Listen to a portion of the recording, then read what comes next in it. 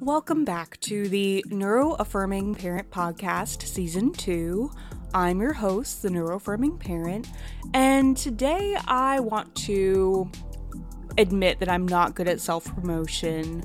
You might have seen on my Instagram where I posted that I did something a little different recently, and if you haven't noticed, I'll link it in the description, but I finally felt at a point in my parenting stage that I could just purge every little experience and thought into one little lovely document, which is where I self-published a book. And the title is The Imperfect Advocate. For the audiobook, I extended that title to be a story of a neurodivergent millennial mom navigating the world of the public American school system. Now, is this an award-winning book? I doubt it. But for me, it was very cathartic to finally just put this information down and get it out of my system, because it's been in my mind this entire time. And I feel very grateful because with this social media platform and even this podcast, I feel like I've done a lot of growth.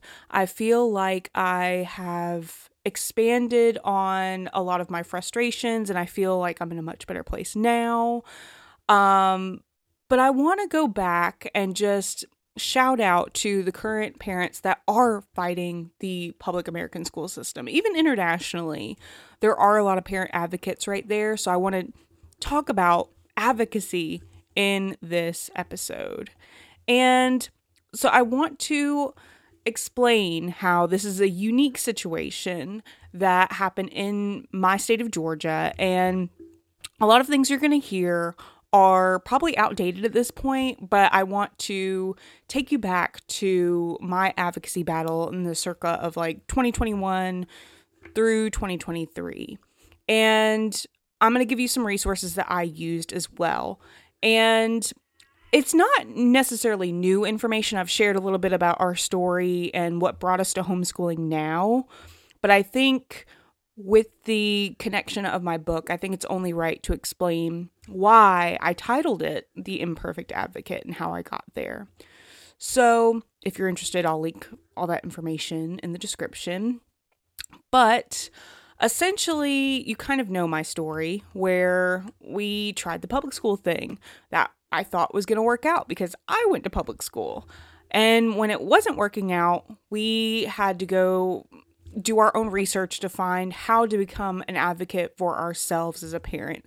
So the main resource I'm highly going to recommend to you is a website called adayinourshoes.com. And I love this website because it's a mom advocate and she's on social media as well. And she's very honest in her articles and guides of how to navigate the special education process in United States of America. And I'll be honest, to be difficult. And it didn't always start that way. That's not the history of how it's supposed to be. But unfortunately, that's the experience that most parents find out the hard way.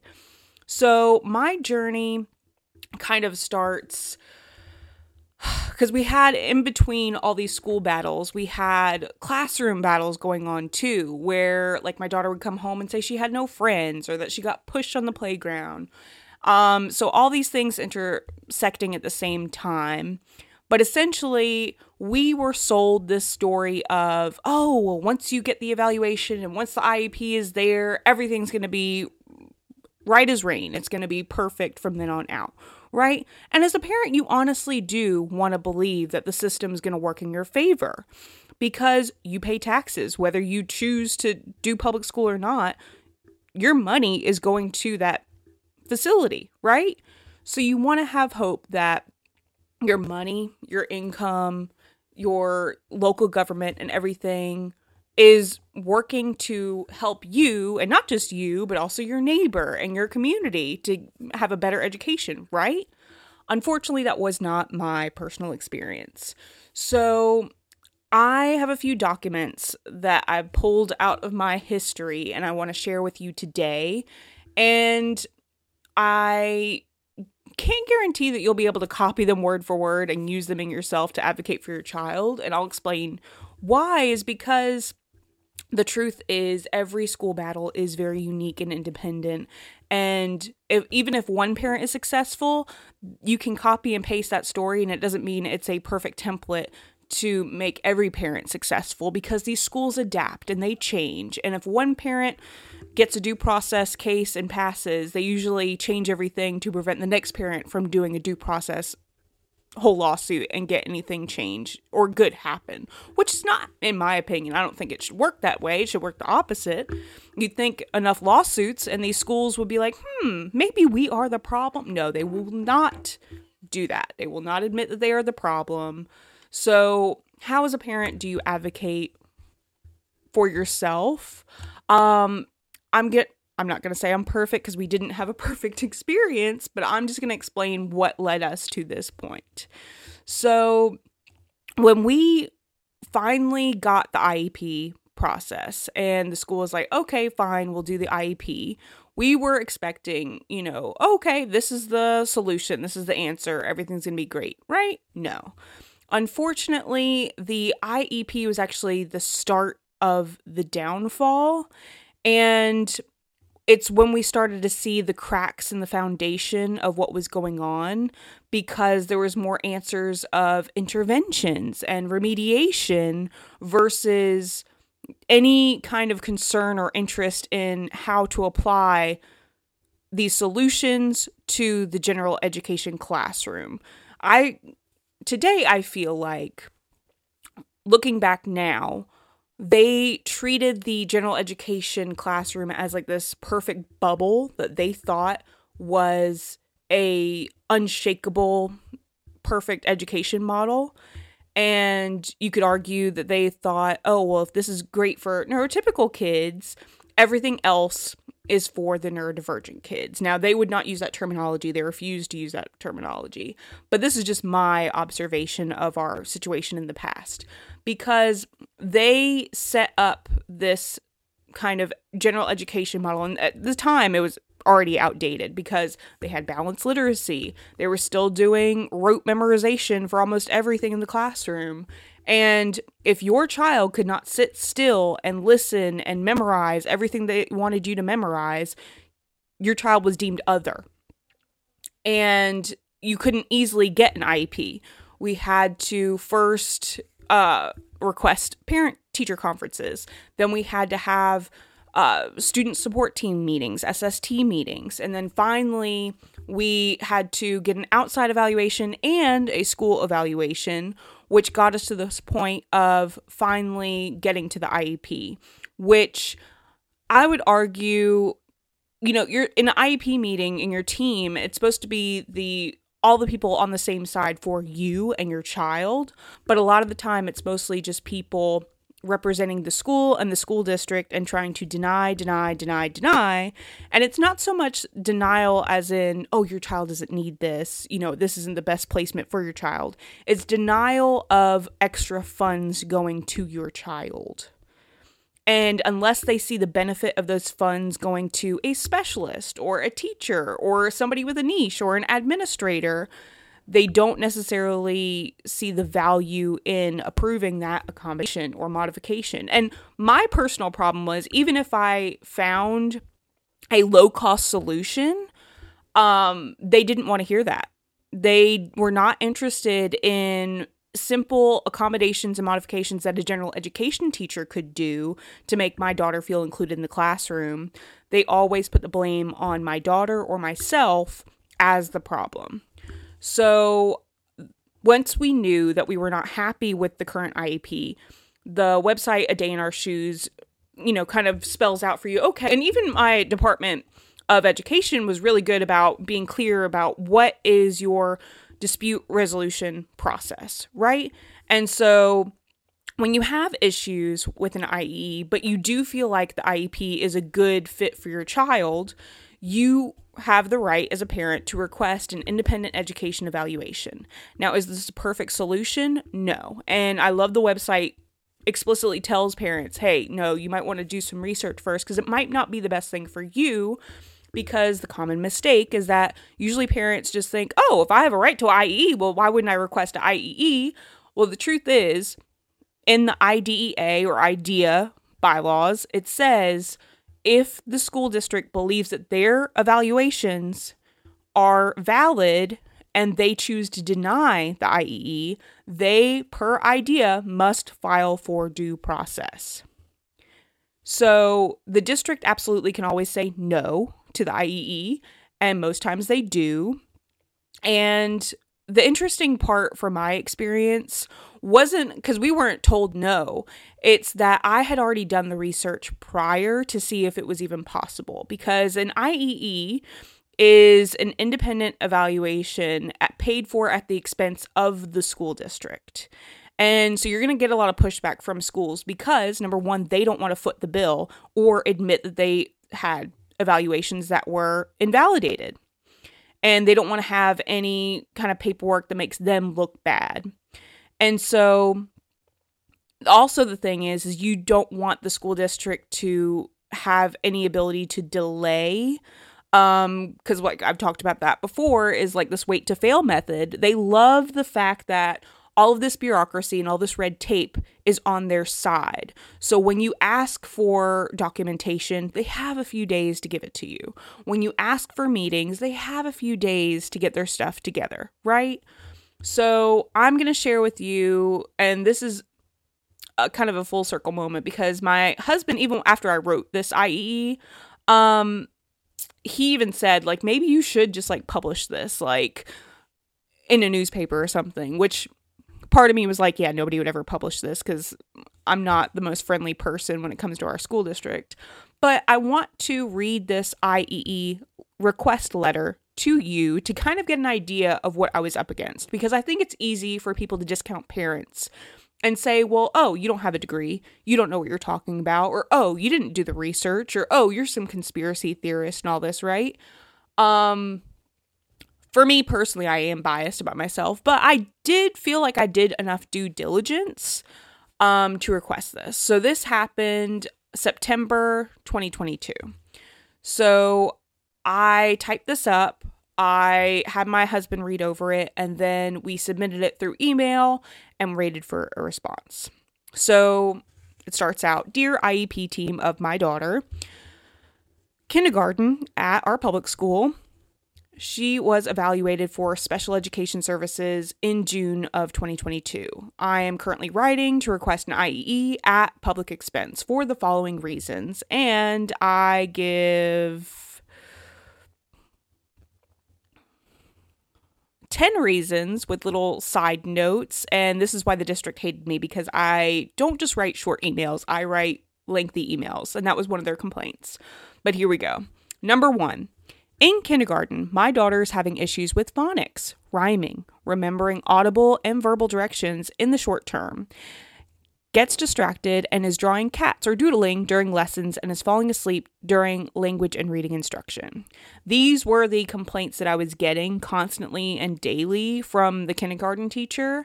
And it's ironic for me because in a homeschool setting, I don't care. I don't care if she's drawing cats. Like the other day, she drew all the solar system planets in cat form. She's learning. I didn't care, right? All right, number 2. In pre-kindergarten or pre-K, my daughter wrote her name but was unable to paste in the right order.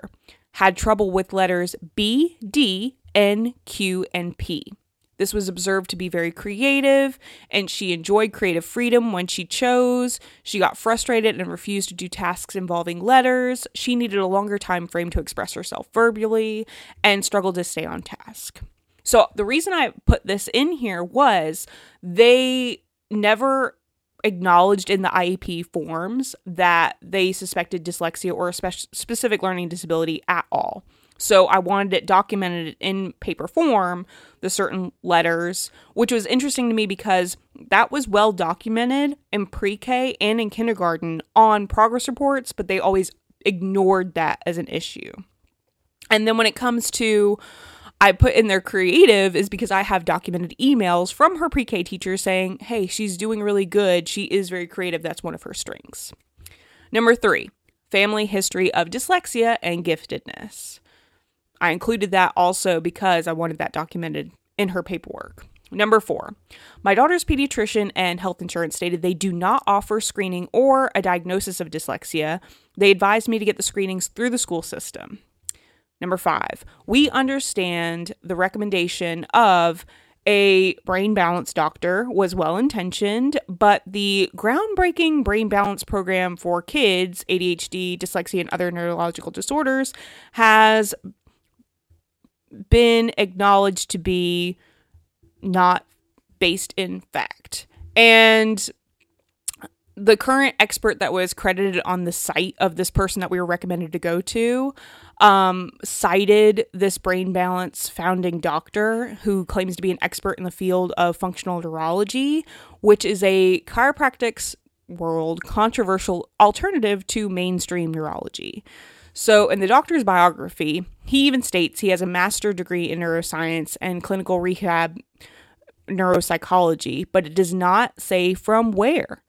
And for me, that is an important point for parents. When you get recommendations from the school district, investigate the person they recommend. Look up the reviews. Find out their schooling.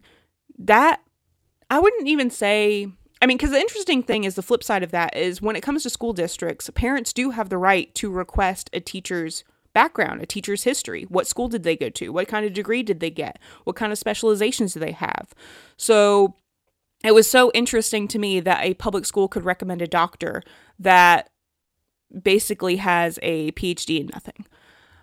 But I go on. So out of number 5, I put subline A. The Association for Science published an article saying, is there science behind that brain balance? It states the following: the materials that have been published on the efficacy of brain balance show must involve testimonials, self-reports, and only a few low-quality research studies.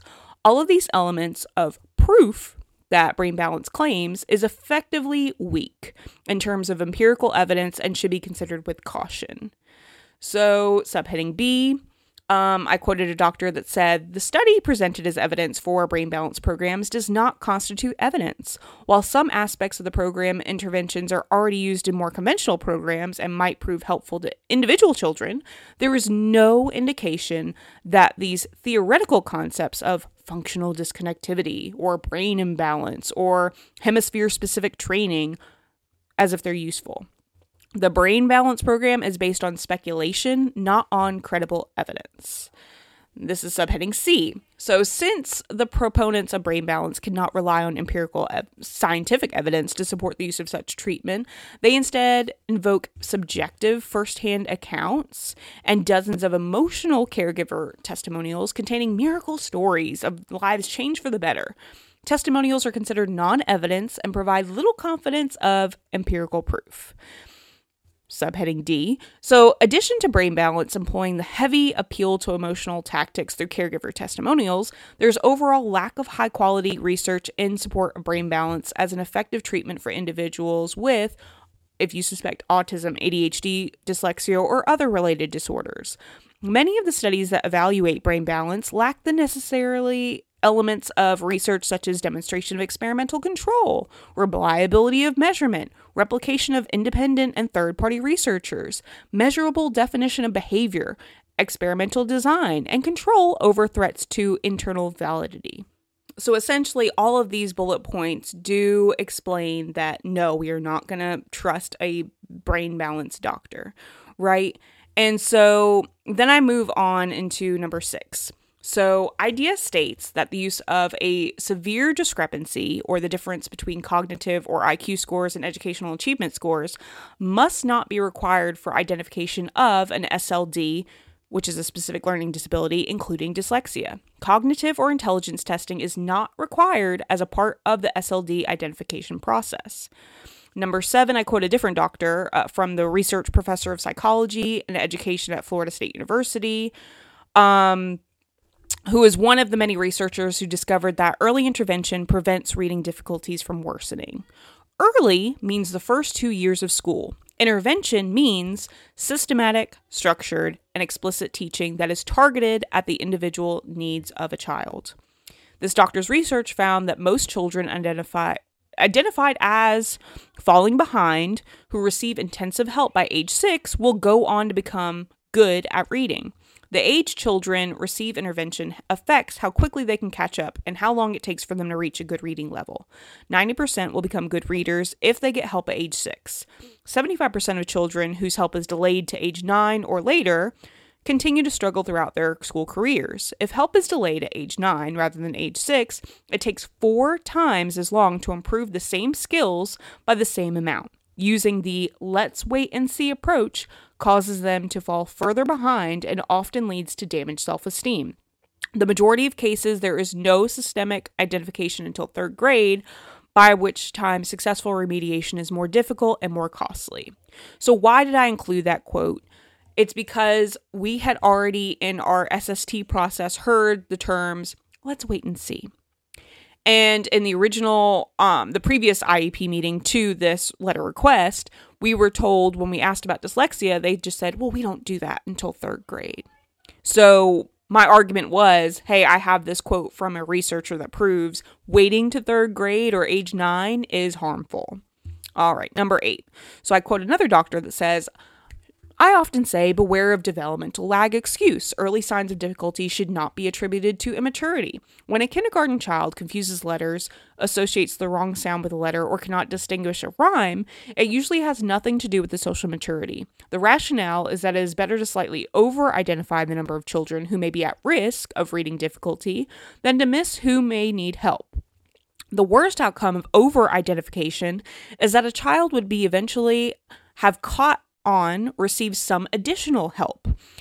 Effective and intense intervention must be offered immediately. Students who lag behind their peers must be given extra help, preferably in groups of 3 or fewer students, by a well-trained educator who knows how to deliver effective instruction. Parents who understand the risk of delay in getting help of their child's reading problems are motivated not to wait. Children can be brought up to grade level much more successfully with less effort if effective intervention is offered early. Once parents understand the risks of waiting, hopefully it'll be easier to overcome concerns and get help immediately. So why did I quote this doctor? Because we constantly heard in these meetings, oh, it doesn't hurt to wait. Oh, just wait and see. And the facts are the opposite. Yes, it does hurt a student to wait and see. Early identification is the best route. Number 9, it is a myth that dyslexia cannot be identified until the age of 8 years old. A child with dyslexia will show signs as soon as they start school. Screening evaluations can be used from the age 5.5. Most people with dyslexia will learn to read and spell to competent level within time. The correct teaching approach, and if explicit instruction, is started by the ages of 6 or 7. However, the underlying causes will always be there and continue to affect areas such as memory and organization. Nessie.com. So why did I include this? Number 1, the school had no clue about Nessie. Number 2, the dyslexia law had been passed in Georgia in 2019, but the school was doing absolutely nothing to prepare for that. Now, I will say this information is probably outdated at this time because in this year of 2024, Georgia should be implementing universal dyslexia screeners this year, but that's yet to be reported on. Number 10, we understand that in 2019, the SB 48 bill, which is the Georgia dyslexia bill, signed into law and a dyslexia information handbook was created. It defines dyslexia as a specific learning disability that is a neurobiological in origin. Dyslexia is a language-based learning disability. The exact causes of dyslexia are not completely clear, but anatomical and brain imagery studies show differences in the way the brain of a person with dyslexia develops and functions, which we now know is neurodiversity. So I even quoted the International Dyslexia Association, says there's no benefit to the child if a special instruction is delayed for months while waiting for an involved testing process to occur. So my request ended with, we would like this independent educational evaluation to be done as quickly as possible so that we can fully assess our daughter's needs. Please respond as soon as possible and send us a printed and digital copies of the school's guidelines for this. I provided our phone numbers, our name, we signed it, and we submitted it. So what happened after that? Well, I still have the emails, so I can tell you. They ignored it. So I had to send a follow-up email to say, hey, please see this attached letter. We are expecting a prior written notice of the following: an IEP team answer to our request for an IEE, so on and so on, right? So we got no response. And then finally we got a response later, and they were just like, okay, we'll look into this. Well, the funny thing is, I already knew what the answer was going to be because I had already called around and asked if anybody locally provides a dyslexia screener or a specific learning dyslexia reader. The only one I could find was Atlanta Speech School, and even they confirmed for me that if the school was willing to have me drive my daughter, that we could file paperwork or whatever to have the school pay for that independent evaluation. And they emphasized that it was cheaper with the pay scale the younger my daughter was. And essentially that should give some kind of incentive to the public school and be like, hey, yeah, we should probably go ahead and pay for this evaluation while it's cheaper, instead of waiting for the child to be older. And then it's not just $1,000, it's like tens of thousands of dollars. But that did not help. So while we were waiting for the IEE response, unfortunately, we had another incident with my daughter where she was pushed or hurt on the playground, and they refused to show me the video footage and all that jazz. So essentially, in my state, it was a unique situation because if you have a problem with your IEP and you don't get any response with the IEE, they were getting so much due process requests and complaint requests during the pandemic that they created this intermediate part of their dispute resolution process. So now the dispute resolution process in my state includes an individual education program facilitation, and then if that doesn't work, then you move to IDEA special education mediation, and if that doesn't work, then you go to IDEA special education written state complaint. Then if that doesn't work, then you go to an IDEA special education due process complaint. And then if that doesn't work, then or essentially that should be the end of the process, and then you have a resolution meeting. So a lot of people will wonder why we didn't go through the whole state complaint and due process complaint. I was really considering the state complaint, but let me explain more. So when it comes to the IEP facilitation meeting, what happens is you request it. Well, the funny part with my school experience was they had no clue this was added. And this was in 2022. And it shouldn't have come as a surprise for them. In my personal opinion, they should have already had that on their radar or known what it was, because it's pretty clear on the Georgia Department of Education website. So it was very interesting to see these grown adults stumble over their words and actions, because as soon as I requested the FIEP meeting, I got all sorts of different responses. So I want you to understand that like our IEP meeting team, like our email chain wasn't just one person. It was like several people CC'd onto like a longer email document. And so as soon as I requested the meeting, one of the special education people were like, oh, okay, we can schedule that. What day works for you? And I had to go and be like, no, you don't understand. This is a meeting you have to submit in writing to the Georgia of Education department, and they will schedule it for you, and they will designate a facilitator for you. So it was interesting to see them stumble like that. And then also one of the special education directors, she got confused because she thought I was asking for mediation. So she went ahead and sent me mediation paperwork, not understanding that prior to mediation would be an FIEP or a facilitated IEP meeting. So I want to explain what this means. So it's not required by IDEA, that states require this. It's a option that my state, Georgia, provided in response to an overwhelming problem with IEP meetings. So I'm going to read off the website and explain. So it's a collaborative dispute prevention and resolution process used when team members of an IEP meeting agree that the presence of a third party would help facilitate communication and problem solving. It can be especially useful when there's a history of communication challenges or the meeting is expected to be particularly complex or controversial. So in this meeting, an impartial facilitator helps to keep the members of the team focused on the development of the IEP while addressing conflicts and disagreements that may arise during the meeting. So at the meeting, the facilitator will use communication skills that create an environment in which the IEP team members can listen to each other's point and work together to complete the development of a high-quality IEP. So our facilitator was a lawyer, and the great thing was is she called me as soon as she got the paperwork and tried to ask like my point of view. And then she said, hey, just send me any information that will help me understand the background information. So I sent her the IEP letter. And then I also included an FIEP letter addressed to her. So I'm going to read that to you as well. So I said, please let us introduce ourselves as parents of my daughter. We both wanted to write a letter addressing our questions and concerns in relation to our daughter's school experience and most recently established the IEP. So I am the primary caregiver, currently a stay-at-home mom to also my daughter's little brother.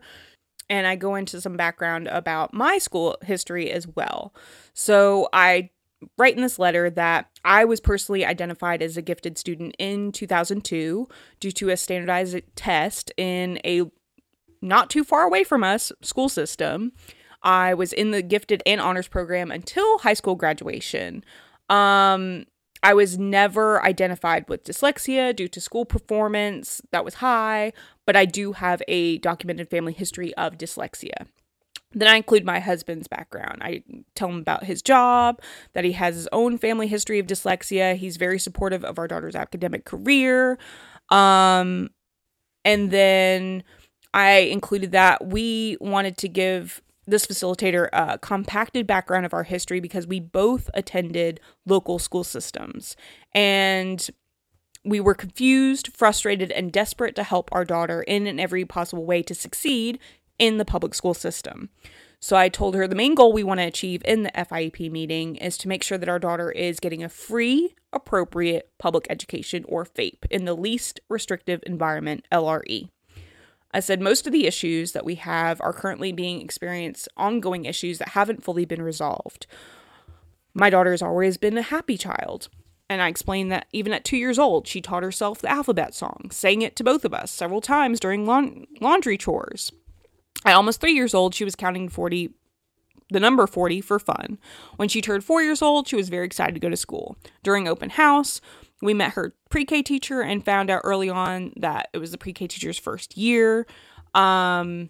I go into those details. I explained the first week of pre-K, my daughter was very happy every day that she came home. The second week is when we noticed a difference. She verbally said she was bored in class. She mentioned how she wanted to go back to summer camp, which was a dance camp that she went to, that she had really a lot of fun at. So I explained that in September 2021, our daughter experienced her first major illness. She went to the hospital. That interrupted her education for a time, and it left a huge impression on her, and she continued to talk about it for months after. And I even included that I observed at a field trip where her pre-K teacher did not affirm or validate this traumatic experience. She was just kind of very annoyed and tired of my daughter talking about this experience.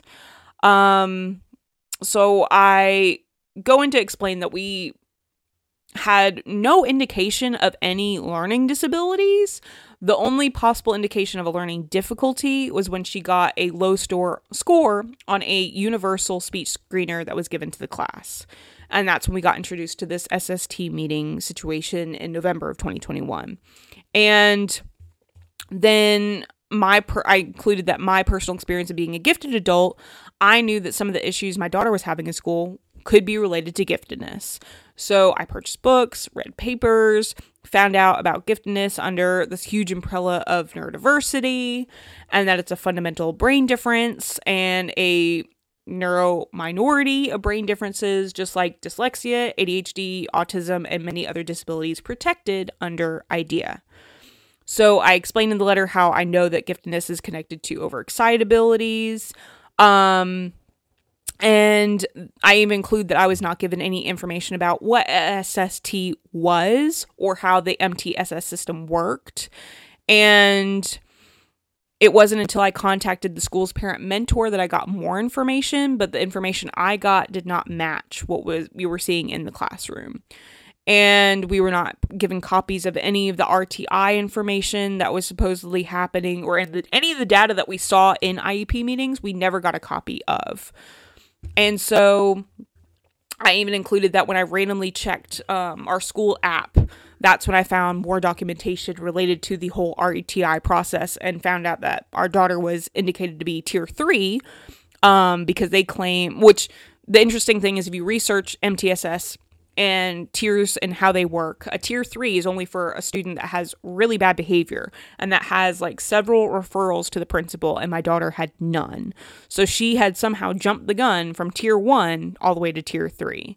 And I included that in between from November 2021 to February 2022, our daughter was taken aside one-on-one every day in her general education class with the pre-K teacher, who wasn't formally trained, but was just to ask her WH questions verbally. And when this quote-unquote intervention didn't show progress, the teacher changed the questions to include certain topics that my daughter was interested in, like our family cat.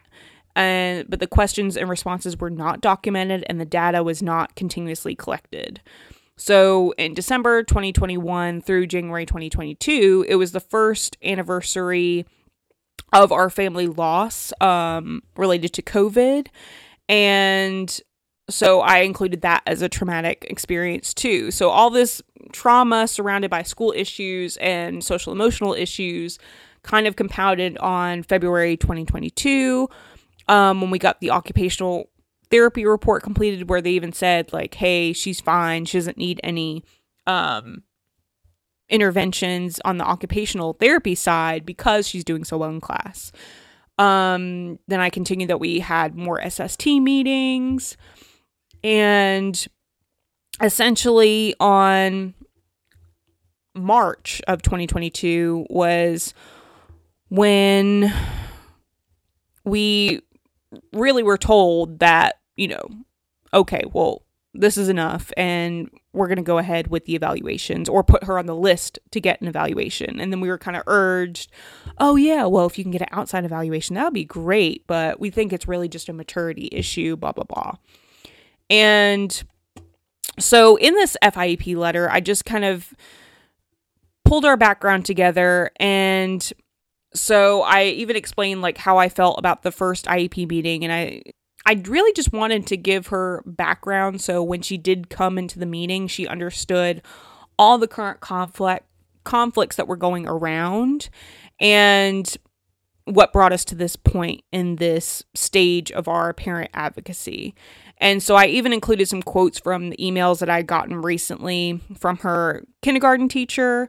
Like an example is August 2022. My daughter complained of a headache. She went to the school nurse. We didn't get a phone call. The teacher notified us through an email. August, again, we were contacted. We chose to contact the director of student services, which is like the person who deals with IT and all that stuff. And we found out, oh, there's this phone issue. And the school apparently didn't explain to us that even if they wanted to call us, that they couldn't get through for some reason. So I had to call somebody to get that fixed, which was annoying. Then again in August, the kindergarten teacher said she had concerns of my daughter's behavior in class. So this is when I started to see the escalation of them focusing on behavior and not academics.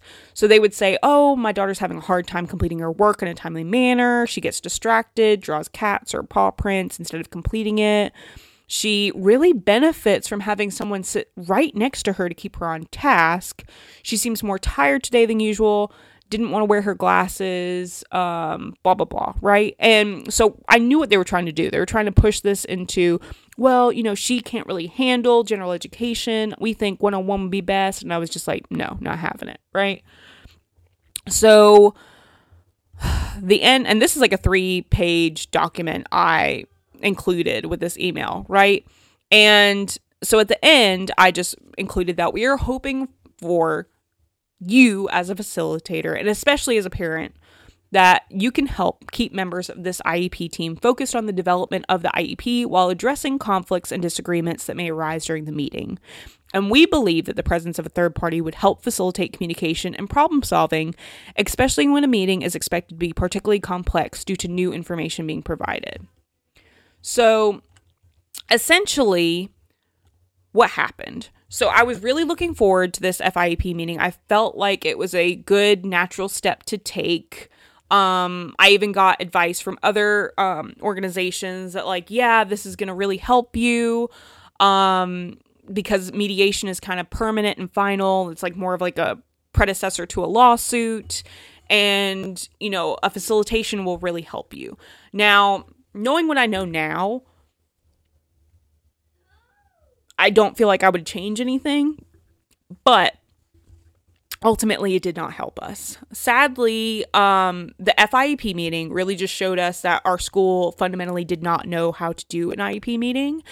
And I would say it's partly to blame because of the state, because before computers, people had more hands-on when it comes to the formats and everything. Now, in most states, they have a computer program, and these adults follow the computer program. And I've even seen in IEP meetings where like the special education director was like, well, hold on, because I have to wait for this page to change, or hold on, I can't choose that option. It won't let me do this, or it won't let me do that.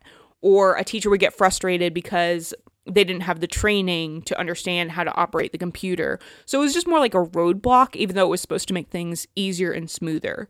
And for me, going into the FIEP meeting, it was very interesting to see the stark contrast of a regular IEP meeting. So in the regular IEP meetings, I had to wait a long time.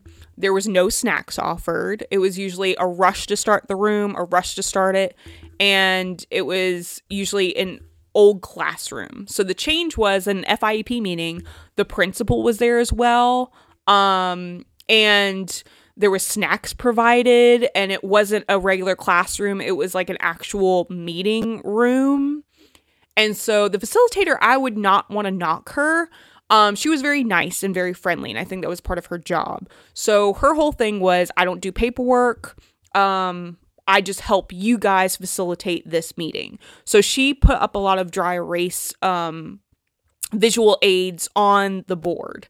And it was kind of sectioned out between like, okay, what are her current data points? What are the goals? And how are we going to get there? And what are the school's concerns? And what are the parents' concerns? And how do we meet in the middle? So I really appreciated the fact that she had visual aids, and it just like kind of was hilarious to me that these people who wanted to refuse visual aids for my own daughter needed visual aids to help my daughter. It was just hilarious, right? So the good thing was we were able to take pictures of this before she wiped them clean. The problem was, even though she was a lawyer, she could not give any advice on how to do the IEP because she was supposed to be impartial and outside. So looking back, there are a lot of things that happened that should have not happened, because the school in the end wanted me to pick up my daughter early, undocumented, which is not supposed to happen in IDEA. But that's what a lot of schools you'd see are doing, that instead of documenting expulsion or documenting a early dismissal, they will force the parent and say, hey, well, you know, they just can't handle school right now, or their behavior, or they're not mature enough, so we need you to pick them up early. And for me as a mom, I knew the very real reality of my daughter staying at the school longer than them wanting her at the school meant that there was a possibility of her getting hurt. So there was a power struggle in that request, because you don't have any ground to stand on, because really as a parent, I felt like if I don't agree to their request, I am almost giving them permission to hurt my daughter. And I know that's almost irrational, but from my own experience, I know that is true. So when it came to the FIEP meeting and that didn't work, it was interesting because I have this email still to this day that says, well, ma'am, we sent you a request for mediation on November of 2022. And you did not return the mediation request form. And it completely ignored the fact that in between that time that we had a facilitated IEP meeting. So it was very interesting to me. So essentially at that point, that's when my daughter got hurt by the paraprofessional. She got pushed into a shelf. So currently at that time, she was in counseling virtually. And when we told the counselor was like, that's ridiculous. You should be able to request a change of classroom or a change of in-county school. You should have things that you can do, right? And that's what we felt like too. So I formally wrote a letter and requested a classroom change. We were told no because of the IEP, which is not true. I know that now. And the problem was, even the superintendent didn't understand IDEA or how IEPs work, and they just deferred everything to this special education director that also didn't know how things worked. And so when they wanted us to go through mediation, at this point I was like, excuse me? And also they were complaining that we didn't have another IEP appointment scheduled. So essentially what they wanted to do was, after my daughter got hurt, instead of prompting even an IEP meeting, if I had a problem with how they handled the situation, they wanted me to have an IEP meeting to deal with them of how they did an investigation to prove, or they claim it was an accident, right? And I'm just like, why would I keep sending my daughter to a school that doesn't value her safety, that put her in danger, put her in harm's way, and then told that teacher it's okay to hurt students and that it's just an accident? So at this point, me and my husband were fuming. I was just like looking, I was like, okay, what can we do? So if they're claiming the IEP is the reason that we couldn't change the classrooms, I was researching. I was like, so what if we just revoke the IEP, right? And this also happened at the same time that I was researching the graduation rates of IEP students. And this is where I found the information of, oh, in my local school district, yeah, when you have a general education student, their chances for graduation rates is what they produce on their website. It's usually like a 91%. But when you have a student with an IEP, that drops down to like 60 or 70% of graduation rate. And I wasn't told that. I was sold this story of, oh, IEPs are awesome. They're, recorded. It's a legal document. It's only the thing that's best for the parent and the student. And everything I was seeing was not showing that for me. It seemed to benefit the school district a whole lot more.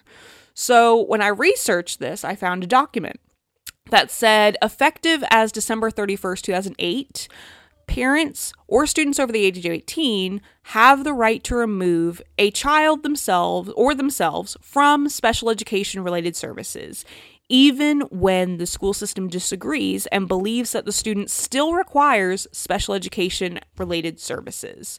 So why did this happen? It's a part of also No Child Left Behind Act, and it's because a lot of parents were getting frustrated with this ineffective balanced literacy instruction. And I don't even know if it was called balanced literacy back then, but anyway, this whole language instruction they saw through the facade, right? So to go on, this document says the revoking of consent is a revocation of all special education related services. It is not partial revocation. So when someone consents to removing an IEP, the parent who disagrees with one recommended services for the IEP should not revoke consent and should request an IEP meeting to negotiate the provision of FAPE, or free and appropriate public education. Parents who continue to disagree with IEP services may also continue the dispute resolution network to work out the issues. But here's the thing. On any DOE website, like Department of Education, they usually don't highlight that you can revoke services. And it's interesting to me because we had been through this whole process. The IEP didn't work. We weren't unhappy with one part. We were unhappy with all of it. And the dispute resolution, when you go through a due process, it forces your child to stay in their current placement, and that school was not safe. So we weren't going to do that. So we drafted a letter, and I'm going to read that for you now. So I said, to whom it may concern, we are revoking the parental consent to the current individual education plan.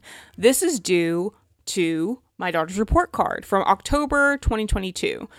Has her meeting grade level expectations. The current IEP sets low expectations and misrepresents my daughter's educational potential. It does not capitalize on the characteristic strengths of my daughter. It does not value parental input and has made communication between the parents and the school more complicated. My daughter, also at that time, when we were doing the early school pickup, conveniently for a school party, she stayed the full day and had no issues with nap time or staying awake or anything that the school had presented prior. Number 4, the school did not make my daughter's safety a priority. We were unable to change classrooms or schools due to what the school claimed is the current IEP. Number 5, we believe that the Georgia Department of Education's update of standards in 2024 will improve the general education classroom to meet our daughter's current and future needs. So we understand that by sending this letter and signing below, we are acknowledging that 1, the school district will stop providing special education and related services to our daughter, beginning the date identified in the prior written notice given to us by the district. Number 2, the district cannot use dispute resolution options to challenge our right to terminate special education services for our child. Number 3, the district will no longer be required to conduct reevaluations, convene an IEP meeting, or develop an IEP for our child. Number 4, the district will not be considered in violation of the requirement to make FAPE available to our child. Number 5, the district is not required to amend my daughter's education records to remove references to her receipt of special education related services.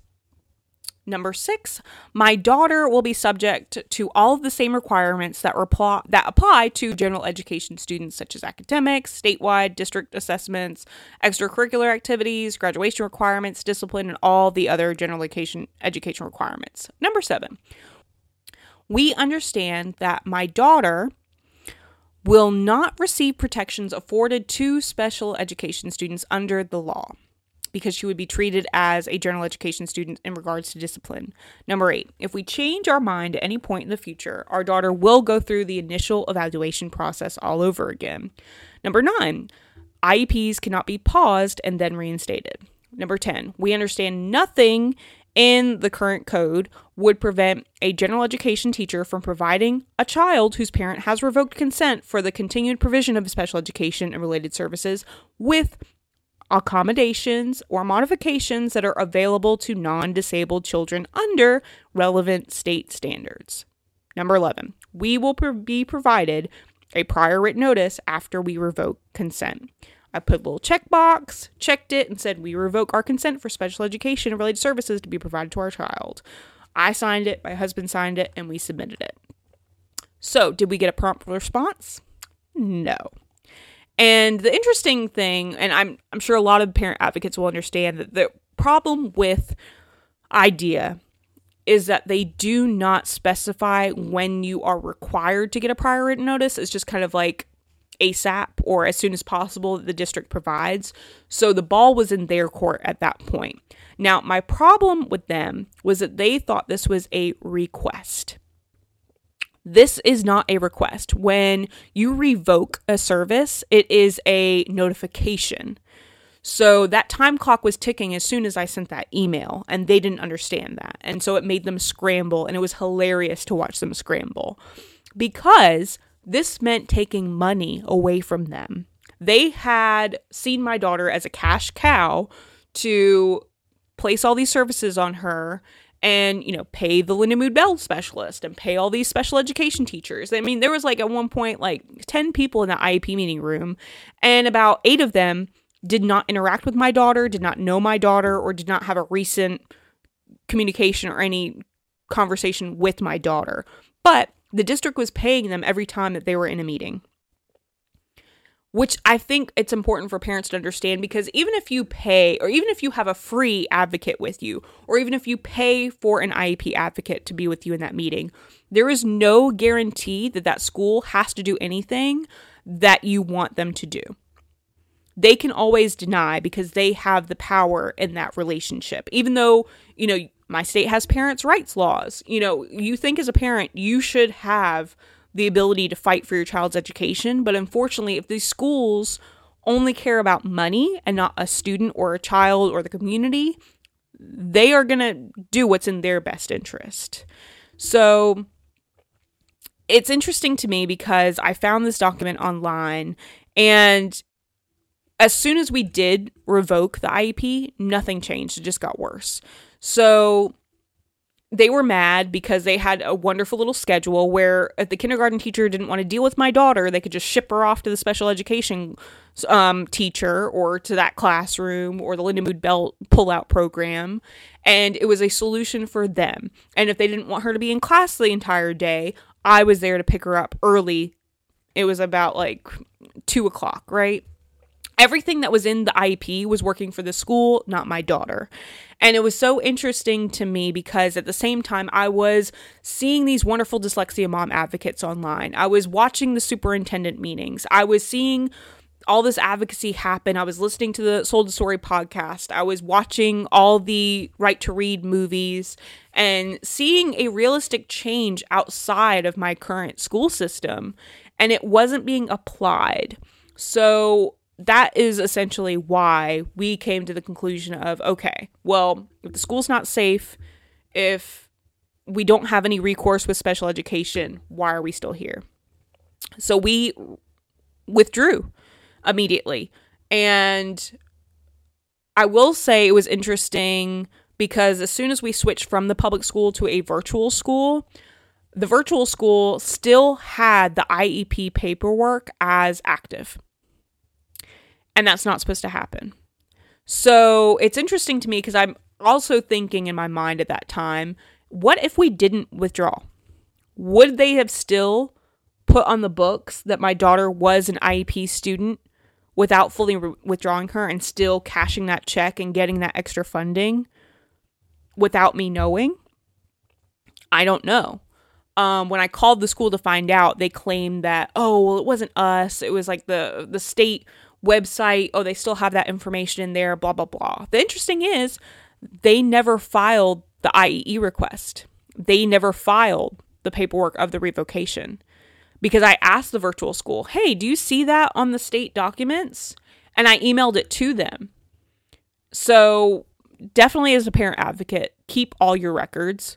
Don't assume that they file everything. I hate to say it, but you might have to double check. You might have to go back behind them and see if they even did their job. And for me, that's very frustrating, not just as a parent, not just as a neurodivergent person, not just as a citizen, but as a human.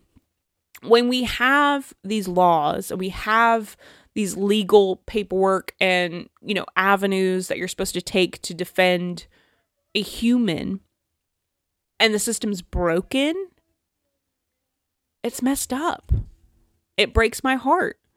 So, not to ruin it if you want to read my book, but the ending I tried to tie it up in a little bow, and I explained how, my character moves on from the public school system. But I think it's important for all parents to share. So I would love to see more parents write about their school struggles. I know that people think it's boring. I know that people think, my story's not unique. There's a million stories out there. But I want to empower parents. You know how many times I told my story to people and they rolled their eyes? They didn't believe me. They thought it was a story for real. They were like, it can't be that bad, right? And sadly, you find out, and when you talk to other parent advocates, yes, it is really that bad. Just to fight for your kids to get the right reading instruction in general education, just to fight for your kids to possibly have inclusion. There's even parents, people today, they can work with disabled kids for a minimum of 2 years and they write off inclusion for the rest of their life. They don't understand the benefits. They don't understand that inclusion is a fundamental human right. They don't understand that the problem isn't that we don't have enough boxes to shove people into. The problem is that there's a box there anyway. We should be dismantling every single box. We shouldn't be advocating for more special education, more exclusion, and more one-on-one, all these things. Because the truth is, these schools know the game. They know the system.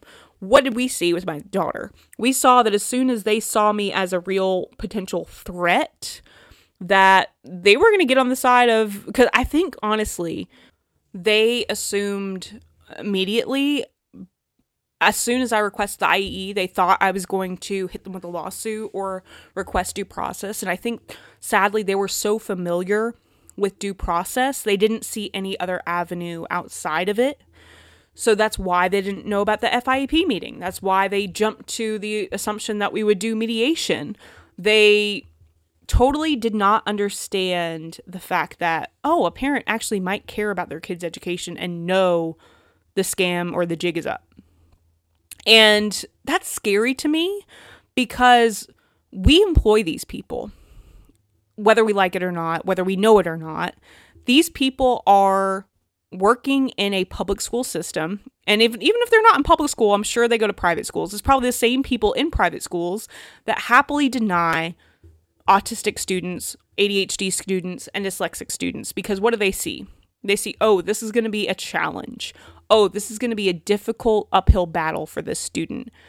And I'll go ahead and quote that doctor again. And it's the messed up part is early intervention helps students the most. But I think we need to understand that doesn't mean that they need behaviorism. That doesn't mean that interventions have to be, something that is in a special education classroom that's away from everybody else. We need to understand that structured literacy can be intense for teachers and general education students, but it will benefit everyone. And a lot of these interventions that you see that are occupational therapists use, that speech language therapists use, these are beneficial to students in general education settings. But we've made this almost like a boutique of education, niches when we should be working together. And it shouldn't take a parent writing a letter or sending an email to request the certain things that should be thought of as a necessary human right to have access to education. So essentially that's why I wrote my book. I don't know if anybody's going to read it. I'm fine if nobody reads it. But for me, it was very cathartic. And it was a good way to kind of process my emotions, look back on a tough situation, and reflect and show and remind me exactly why I'm doing what I am today, which is homeschooling. And I'm really excited. It's, a start of a new year. I get to see the progress my kids made. I recently reevaluated their phonics levels. Well, I wouldn't even say levels, but like their phonics skills. And they are so far from what I expected. And I am just a mom. I didn't go to school to be a early childhood development person or teacher. I don't have the formal education. And it's scary to me that I'm making more progress with my children than a high-paid person with a PhD who went to school for all this stuff, right? And think of all the money that a district could save if they just used the free Cox campus training, trained parents that cared about their own children, and we could solve the literacy crisis no problem. Because we know what works. Neuroscience and neurodiversity tells us everybody needs structured literacy. So why is there still a battle? And I'll tell you why. Money. If we take money out of this battle, people wouldn't have a leg to stand on. There would be no need to fight. Because the truth is, all these companies that sell curriculums, they are selling something that they don't really have to prove it works. They just have to prove that, hey, somebody else bought it and it kind of worked for them. So why don't you buy it and see if it works for you? And that's why even with homeschooling, I don't purchase a curriculum. I make my own. And I don't really have to purchase a curriculum also because our public education in America And even in other countries, they usually post what they do for free. And I mean, sure, you might not like certain like history lessons, you might not like certain, science projects, and that's fine. You can customize it to your kid. But when it comes to reading and math, there's no program that is going to be better than just the basics. And it scares me to think that people sell this idea of, oh, well, I have this method that really helps your kid learn fast. Because the truth is, we shouldn't be advocating for education to be fast and easy, because life is not fast and easy. We shouldn't encourage this rushing of learning or growing to our children. And we need to be upfront and honest that education is hard. It's hard for parents. It's hard for teachers. It's hard for school. And if it wasn't hard, it wouldn't be worth it. And I can tell you that right now. Like, was it easy for me to sit down and take those hour-long Cox Campus courses? No.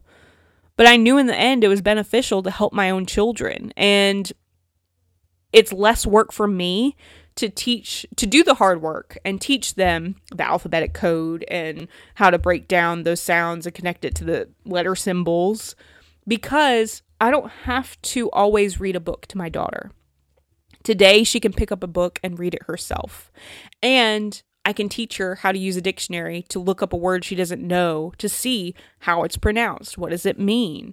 And we can talk about it.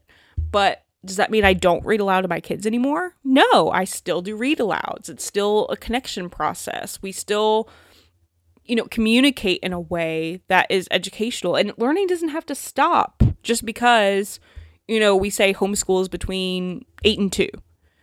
We can learn anytime. And I think it's important. And what I love to see about a lot of homeschool families is that the parents are admitting that they are learning alongside their child. And I think all humans should keep learning. We shouldn't cut off learning at any age. We shouldn't cut off learning at any grade. We should all continuously be critical thinkers, have questions, ask questions, do research. And it doesn't always have to be a special interest for you to do that. Understand that doing research on something that you might not be interested in is almost just as important as doing research for something you are interested in. So I want to thank you for listening, and thank you for joining us. This has been really a wonderful idea to put on this season, and kind of just info dump of my history of being a parent advocate, because it doesn't really stop. Even if you're a homeschool mom, now you're kind of like a homeschool advocate too, right? But I love the fact that the social media platform that I've created, the Neuroaffirming Parent, even though I had to switch accounts, you guys are still with me. I love interacting with you. I love sharing your content. I love you sharing my content. I love that it's like this little wonderful, wholesome community that we can all work together and learn from. But I think it's important just to remember that whether you're currently an IEP mom or dad, fighting the school system, or if you are like me and are a disgruntled mom or dad that has withdrawn and completely gone to the homeschool, we're on the same team. Parents should be always on the same team.